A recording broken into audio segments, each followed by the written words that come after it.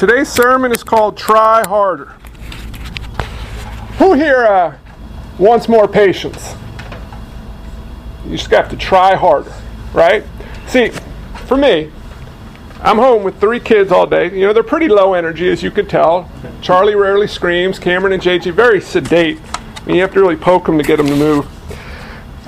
Being around them, 2 of them being homeschooled, pastoring a church, on a rare occasion, very rare occasion, sometimes I can get a little frustrated and need some patience. And for a long time I've tried, God, would you give me patience? Because if you don't, I might kill somebody and it's on you. And I pray and I try really hard and I'd do good for a day or 2 and then the 3rd day would show up and you'd be back to square one. And it would be, God, what's the deal? I know you want me to be patient. It's a fruit of the Spirit. I'm trying hard. I'm asking you for it, but we ain't getting very far along the lines. What happened, God? You're not holding up your end of the bargain. And it's exhausting. I would try harder. I would repress any frustrated desire from rising up, and I'd force myself to be happy and calm and peaceful, and I would never make any headway. And not too long ago, I learned a secret. A secret I'm going to share with you guys today. If you want patience, if you want perseverance, if you want joy, if you want anything God wants you to have, the secret is that title, Try Harder, you're going to cross it out and replace it with something today. And somebody say good. And it's going to come out of a parable where you might not expect it to come from, and I don't know how I got it out of this. I'm hoping God gave it to me. But we're going 3 verses. It's a parable of the wise and foolish builders. You know that one? If you went to Sunday school as a kid, which I didn't, and I still know the song, it goes, the wise man built his house upon the rock. You know that song? Well, that's what we're going to talk about. It's 3 verses. Think you can hang in there for all 3, or should I break it down 1.5? I'm in Matthew 7. I'm in verse 24, and it says, everyone then who hears these words of mine and does them will be like a wise man who built his house on the rock.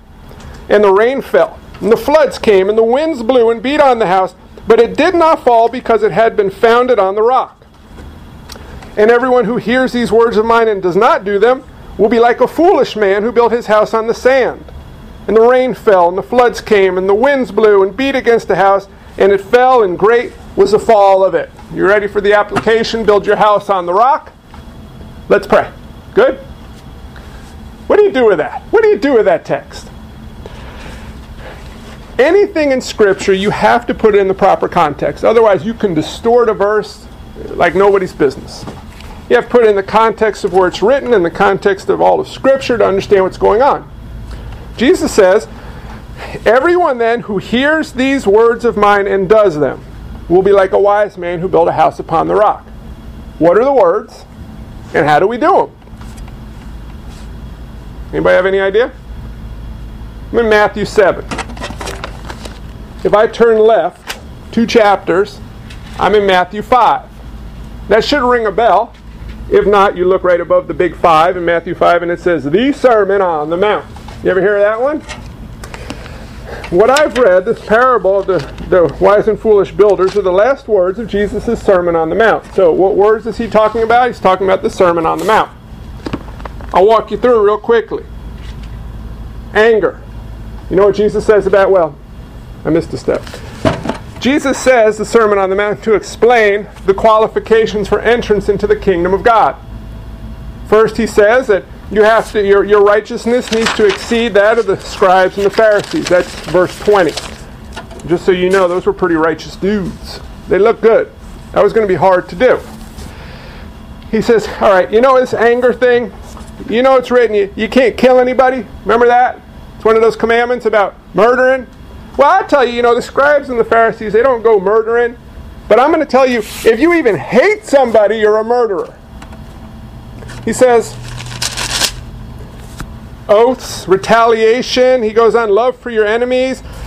He says, if you even, how the Pharisees and the scribes, they're not sleeping around, but if you even look at somebody lustfully, you're an adulterer. He's talking about your murderers, your adulterers, your liars. You can't retaliate. You got to love your enemies. He says, all right, you know what? Let me explain it this way. You don't just have to be more righteous than the scribes and the Pharisees. I'll tell you the standard. In 5:48, he says, you must therefore be perfect as your heavenly Father is perfect to enter the kingdom of God. The problem we have with this is we think that either Jesus is just pulling our leg. Seriously. He doesn't really mean if you hate somebody, you're a murderer and you're guilty of murder and you can't enter the kingdom of God, because who's going to get in? Just try not to hate people. If you look at someone lustfully, you're guilty of adultery. Well, you know, that's a little bit of a problem for 99.99% of the population, less those who are blind, because then he's saying you can't get into the kingdom of God. Well, that's not really what he means. So we think he sets a standard to just mark it down. Aim high, so when you miss, you're still aiming pretty well. That's how some people take the Sermon on the Mount. Other people, it's the wrong way to take it. Jesus literally means what he's saying. Other people say, all right, I'll try it. I am not going to hate anybody. So I built a bunker, and I cut off all phone service. There's no internet. I will not speak to people, and I will train my mind to focus on that crack in the wall from now until I die. That way I can't hate anybody, right? And then your dad like, I love Jesus, staring at the crack in the wall. It's so awesome being a Christian. I don't hate anybody except God for making me sit down. And it's miserable. Don't look at anybody lustfully. All right, I gouged my eyes out, and I'm crashing into the walls, and I'm angry, and that's bad. It's miserable, but we try to force it. God, make me patient, darn it. Make me joyful, won't ya? And it just stinks. And then we got to tell people about how much Jesus loves them, and we go out there and we're like, damn it, I got to tell somebody else. Jesus loves you. It's joyful. And they're like, see you later. And it just stinks. But we're like, Jesus, I'm building. I'm keeping all these words. I'm hearing them. I'm doing them. What's not happening? And people go through their entire lives sometimes like this, and they wonder, where is this joy? But they never vocalize it, because in most settings, you got to be, if you're a Christian, like, you got to be joyful. It's one thing I love about our church. We could be a little more genuine. Some of us have bad days. Some of us, we're like, dang it, I don't want to do it. I don't feel the joy. I don't know what's awesome about it. Well, that's how we all feel at times. And the biggest reason we feel that way, the biggest problem is you're trying too hard. The Sermon on the Mount is not a legalistic, ethical teaching. In fact, that's exactly what Jesus is going against. He's talking to the scribes and the Pharisees. And he's saying, guys, no matter how hard you try, you are never going to be good enough for the kingdom of God. So why do we take it as an ethical teaching and go legalistic? If you hear these words and you do them, what are the words and what is he saying? The Sermon on the Mount is designed to drive you to your knees. You listen to it, you hear what he's saying, you say, well, I'm screwed. You say, now you're getting it. Well, how do I get in? You can't. I can't, Jesus, I can't do this stuff. You're right. You're going to hell. But what do I do? Nothing you can do. Scared now? You got an eternity in hell separated from me because you can't keep the standards my Father has set. You want to try harder? Go ahead. It's pretty stupid, isn't it? You want to do your darndest to do the impossible? Go ahead. But the Sermon on the Mount is actually a gospel presentation. It's designed to drive you to your knees, and then on your knees, allow you to worship God. Long time ago, when I first came to faith, I got up for a series of mornings in a row. It was a lot of them. And I would read the Sermon on the Mount. Because I really, really, really wanted to please my Heavenly Father. I was very young in my faith. And I thought, if I read this, I can go through my day and I could be pleasing to God. And I would read it to be reminded of it, which isn't a bad idea. And then I would just get worn out after extended periods of time. Because there are some people you just flat gotta hate, right? I mean, there are some people that you could not hate, like the old lady who got hit by the car. You don't have to hate her. But the guy who cuts you off in traffic when you're running late, he deserves to be some hated.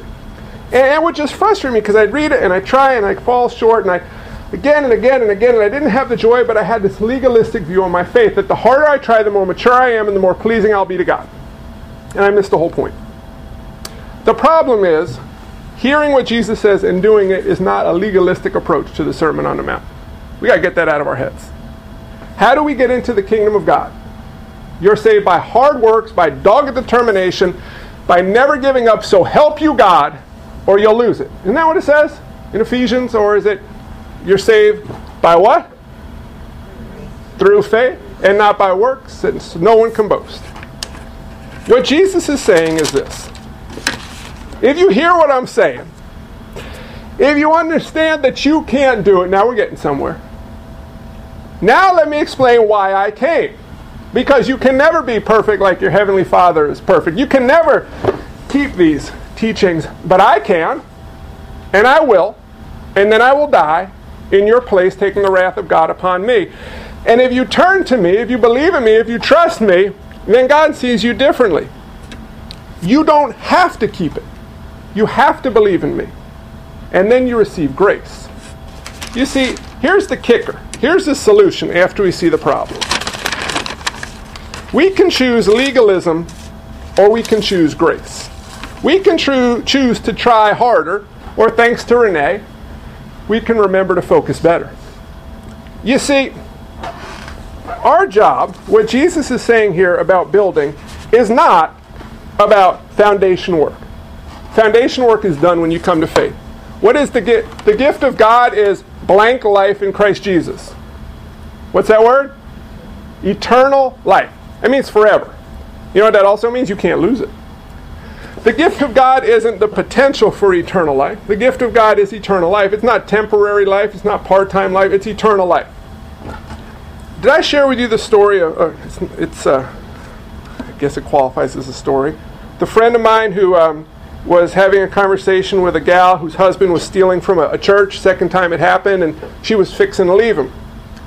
And she asked him if she could leave him. And he calls me up. You know, this is how pastors work. We defer to somebody else. It's the blame game transfer. Well, see, God, I asked him, and he said this, so I just communicate. I'm not accountable.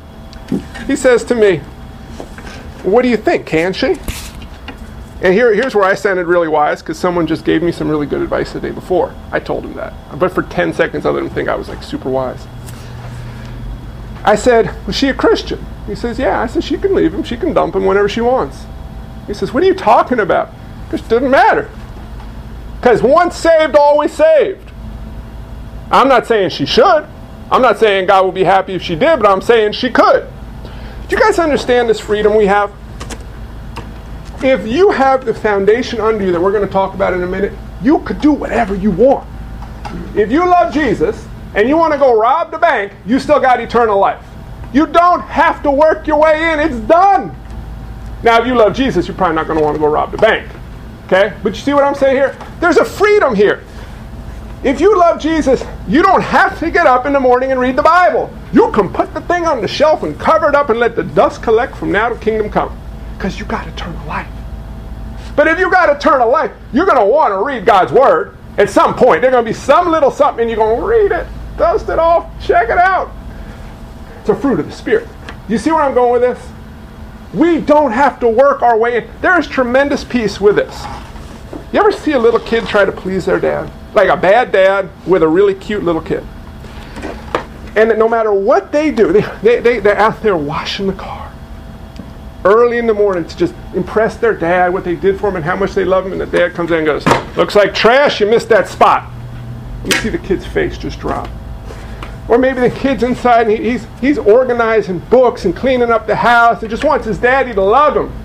And the dad comes down, what the hell are you doing? Just can't please him, and the kid's trying so hard and it's miserable. How often do we go after God that way? You want to know what? You don't have to wash God's car for God to love you more. God don't have a car. He got chariots of fire and they burn your hands if you wash them. You don't have to do anything to make God love you more, because God loves you, period, for now and forevermore through the blood of Christ. This gets pretty exciting and pretty cool. So the question becomes, why do we do what we do? Why do we want patience? To make my day easier, darn it. Maybe that's part of the problem. You see, what we're called to is to focus. We're going to do some building. Jesus talks about that. Everyone who hears these words of mine and does them will be like a wise man who built his house where? On the rock. I think sometimes we take it to say, who built a firm foundation. We build upon the rock, and we're held accountable for what we build and what we do with our time, talent, and treasure, but not so that God could determine if he loves us, for a whole nother reasons. Do you understand this? You want to experience joy? Drop the legalism. We're all guilty of it in different areas. Now, I am not giving you a license to sin. We're going to do a series through Romans at some point in the not too distant future, and I'll let God speak through Paul more specifically on that. But this is no license to sin. Nobody walk out here and go, well, here's the deal. I said I could do whatever I want. I'm darn tired Sunday morning. I ain't going anymore. I'm not reading the Bible, and I got things to do. Yes, technically you could. But if you're comfortable doing that, we need to have a talk, because I don't know that you know the rock all that well. Okay? There's no license to sin. But it's a change in why we do what we do. Now, it's not always going to be joyful and happy, and I do it because I want to do it. In this world, you will have trouble. The good news is that Jesus, what? Overcame the world.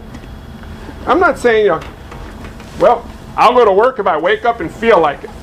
Otherwise, screw it. I don't have to. God loves me. You find yourself out in the streets, out of work. You'll be hungry. It might not go well for you. We're called to seek to please God, but the reason why is what's so critical.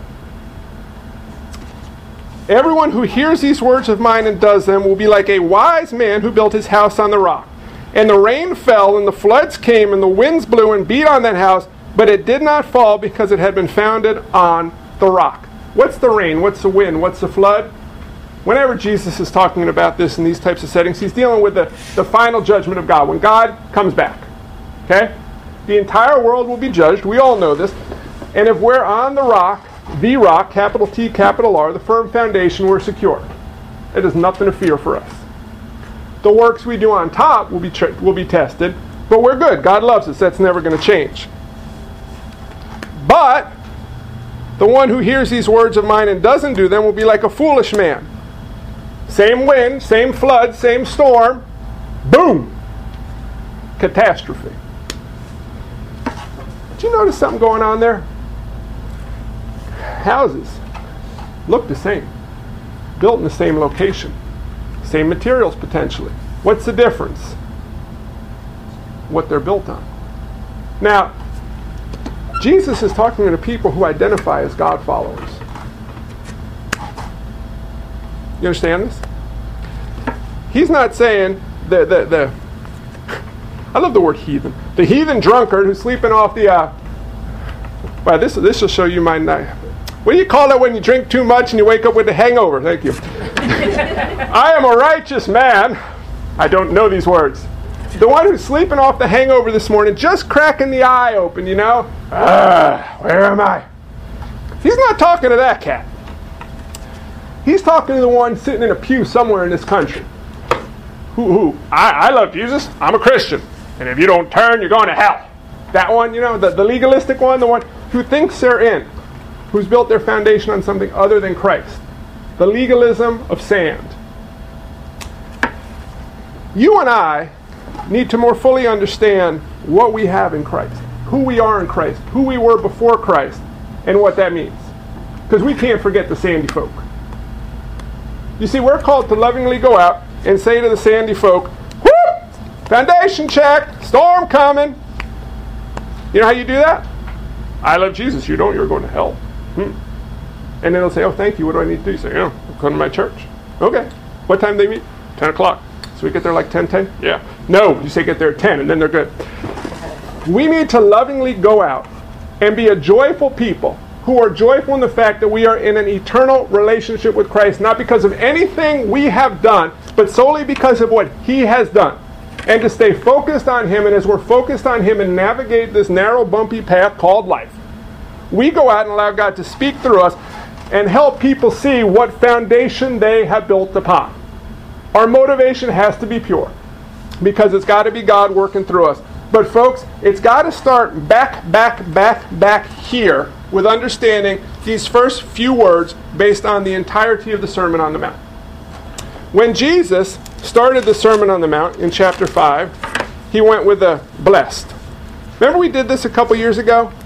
And I think my main point the first day was how it's blessed, not blessed. Anybody remember that? That's all I remember. I'm kidding. I remember a little more. He creates the beatitude mindset, the poor in spirit, those who mourn, the meek, those who hunger and thirst, the merciful. What he's doing is just saying, if you understand what I'm saying, if you've been driven to your knees, here's what your heart is going to be like. God, create in me a clean heart and renew a right spirit within me. This is what he's going to give you.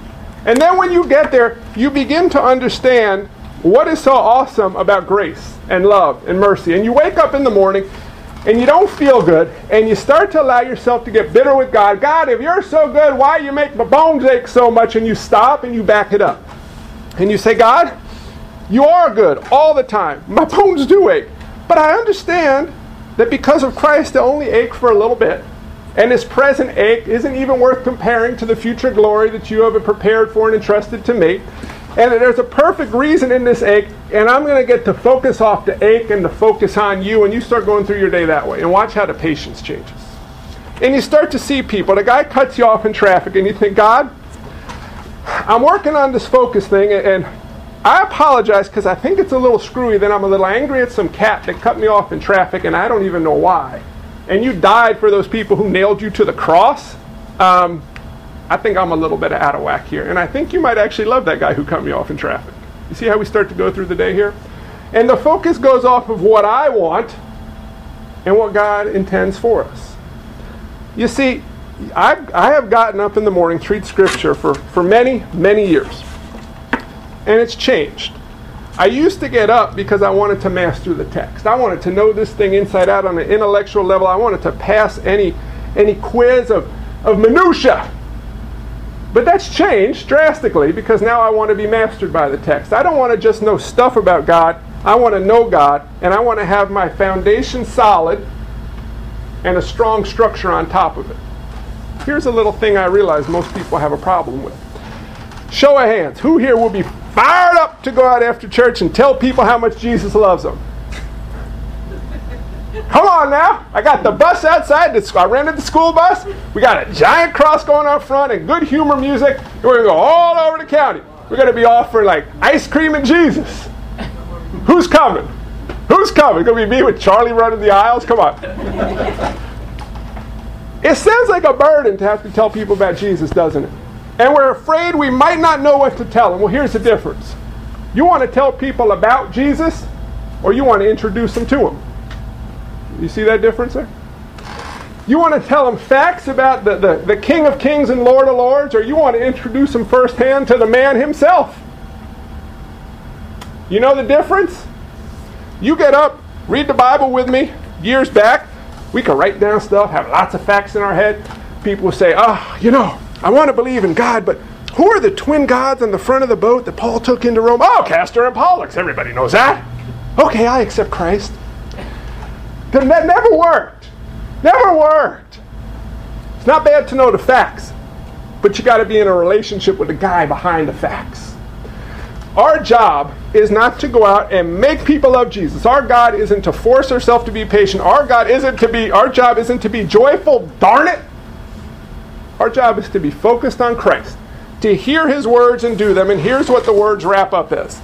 For God so loved the world that he gave his only Son, that whoever believed in him would not perish but have eternal life. And as you listen to that, you remember, you are saved by grace through faith and not by works, so that no one can boast. Oh, there will be works because you've been saved by grace through faith. Paul talks in his letters numerous times about why do you forget? Why do you forget it's by faith, by grace, all this stuff? You see, faith doesn't just get you in the kingdom. Faith matures you in the kingdom. Here's what I want you to take today. I want you to cross out, try harder. All right? Cross it out. And write focus better. Try that one on for size. Take a deep breath. You know what God says in the Psalms? Be still and know that I am God. Yeah, but God, I got stuff to do. I got to work on my patience. I got to get some stuff done. I got 10 chapters of the Bible to read. I got to write a sermon. I got to not beat my kids. I got work to do. I got to mow the yard. I got to do the mulch. I got to clean things up. Come on now. I can't be still. Woo. Does your mind ever go fast like that? You ever have a lot of stuff to do? Remember, the important stuff is done. You guys understand how cool this is? No matter what you do, if you love Jesus right now, no matter what you do, nothing will change the security of your eternal life. You really got nothing to worry about. You have an eternity in perfect relationship with Christ on the other side and in growing perfection on this side. It began when you came to faith. And nothing you can do can change that. Now, how well you enjoy it is going to be in part contingent on how well you walk in obedience, but you can't even walk in obedience except by faith and through His grace. Nobody on their own gets up in the morning and says, I want to know God better. That doesn't happen. If you get up, if there's that part of you, right? The large part going, oh, dang it, Sunday morning, I'm so stinking tired. Pastor John said I don't have to go. I still get to go to heaven. We'll see how he really feels about that 2 weeks. Nobody's here and I'm preaching to myself. Then I'll change the sermon and say I lied. I was mistaken. You could, because you shouldn't be coming here for legalistic reasons. You should be coming here because God says come here. And you want to please God because you know He has a perfect reason for everything He calls us to. So when we get up at the beginning, we'll do it at the end. You don't have to get up if you don't want, but feel free if so led. And we sing to God. There are two approaches to it. Oh, man. Now, first of all, this isn't my first choice in music. And second of all, my legs are tired. And third, I don't want people here. Stop. Nobody here is going to judge you or hate you. If you don't want to sing, don't sing. We're not even going to stare at you. Just sit in the back. People don't notice. When we sing, we should be singing from the heart to the Lord and Savior who died on the cross in our place, not to make Him love us more, but because of how much He loves us. Now, when you leave here today, you got stuff to do. Have at it. You can do whatever you want. But stop and slow down and ask yourself, what does God desire for me for this day? You're not doing it to make Him love you more. He loves you, but He's going to also care for you perfectly. And if you trust Him, you walk in obedience. Matt got the Action Bible. I have a sneaking suspicion God's gifts far exceed the Action Bible.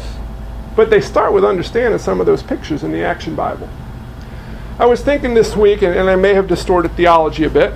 Not too much, though, so I can share it. I was looking at a picture in there. Jesus hung on the cross, right? Arms outstretched. This is not my unique idea. It came to my head. I'm sure I've read it 20 times. We need to see Jesus arms outstretched on the cross. He's up there in our stead. But then let the cross dissolve behind Him. Just have the arms outstretched, same holes there, but He's not bleeding and beaten. He's standing in heaven greeting you on the day you arrive. No matter what you do, between now and the day you meet Him, those arms are going to be outstretched. They're not going to swing across to smack you. They're not going to tell you how disappointed Him. He is going to embrace you because He loves you. You understand how God sees you through the blood of Christ? Pure and clean. So here's what I want you to get out of this. Too often I have heard this parable is the try harder, work more, do better, make your foundation stronger. Stop it. Everyone then who hears these words of mine, the words are this: you ain't good enough. But while you were still sinners, Christ died for you because He loves you more than you can fathom, and He wants you to have eternal life. And now won't you walk in obedience to Him and receive the good and perfect gifts He desires to give to you? Won't you let Him use you for His glory as you understand more fully who He is? When you hear that and do that, now you're living. But for those who hear it and don't do it, there's a storm a-brewing. Folks, as people built on the rock, who stand on the rock, who are empowered by the rock, we have one primary obligation in life, and it's to focus. And the rest flows out of the focus. Trust me on this. You focus. Next time I rent that bus, I didn't really rent it. If I ever rent that bus, say a year down the road, I bet you that thing might be packed out with some people. Even though there's good humor music blaring and a giant cross on top and, freaky people riding in yelling, I love Jesus. We are not going to do it that way. We'll do it right. We'll find someone who knows how to do it. You'll load the bus. You know why? Because it is a joy. It is a blessing. It is a gift we cannot fathom that God not only saved us, but then allows us to go out and tell everybody else that the offer is open to all who would believe, no matter where they are or what they have done or what they might do in the future. Now that starts to get pretty cool. Chew on that a little bit this week for me, would you? The wrong way? Legalism. The good news is, you don't have to do it. It's done. The good news is, by grace through faith, you get to do it. Supernaturally empowered from the inside out. Our job isn't to change the inside from the outside. It's to allow the outside to be changed by a supernatural work that begins on the inside. Rejoice if you're on the rock. Get off the sand if you're on the sand. And then go out and allow God to use you to speak to those who don't yet know Him. That's what I got from those 3 verses in the parable of the wise and the foolish builders. I have a sneaking suspicion that God was speaking primarily to me as I was preparing that. I hope He had something to communicate to you. And my greatest hope is that for all of us, it's a deeper understanding of how incredibly wide and deep His love is for us and what a secure, eternal relationship truly looks like. You don't have to wash Daddy's car to make Him love you, but He loves you so much that He lets you approach His car if you so desire. Actually, it's His throne, not His car. Let's pray. Father, I am just so thankful that You allow us to come before You, that You allow us to come before You at this moment in prayer, that You hear every word we say, that You listen to it, that You respond to it, that You are excited that we come before You. God, I can't even begin to wrap my mind around Your love for us, why You love the unlovely, why You chose us to live an eternal relationship with You when all we wanted on our own was for You to leave us be. But You pursued us. You kept after us. You drew us towards You. You opened our eyes to the truth, and You gave us the gift of eternal life. Now, God, I pray You would help us to not depend on ourselves like we used to, but to lean more fully on You. That You would help us more fully understand who we were apart from You and who we are now through You. That perhaps this week, each of us would take some time to hear Your words through the Sermon on the Mount and allow You to drive us to our knees. And in that position before You of humility to be able to truly worship You as a Savior for who You are, as a Redeemer and Sustainer who's also the Creator and Keeper of all things. And to understand that we were created by You and for You, and the more fully we understand that, the more fully we will understand what abundant life really is, what joy really is, and the gift of what You call us to. It's a life of obedience and servants of Yours. God, I pray we would quit trying to do it on our own. I pray we would quit trying to fudge it. I pray we would quit trying to make ourselves patient and joyful and happy and tell other people about You and make them come to believe in You. And we would start just by focusing on our Lord and Savior, who came down and was born as a baby, who grew up and lived a life of perfection, and in His 30s was killed, not by the might of men, but by His choice. He chose to die and take the wrath of God in our place so that we could have eternal life, an actual living, breathing relationship with the God of the universe. Us, insignificant, tiny little old us. You had Your eye upon. You chose, You died for. And it wasn't just so that we don't go to hell. It was so that we could have a relationship with You, now and forevermore, increasing in perfection, until one day, on the other side of death, God, we do become perfect, as our Heavenly Father is perfect. Our will becomes Your will. We can do whatever we want, and all we want to do is what You desire for us. And in that moment, we get to experience abundant life perfectly, and joy completely, and fulfillment and contentment beyond measure.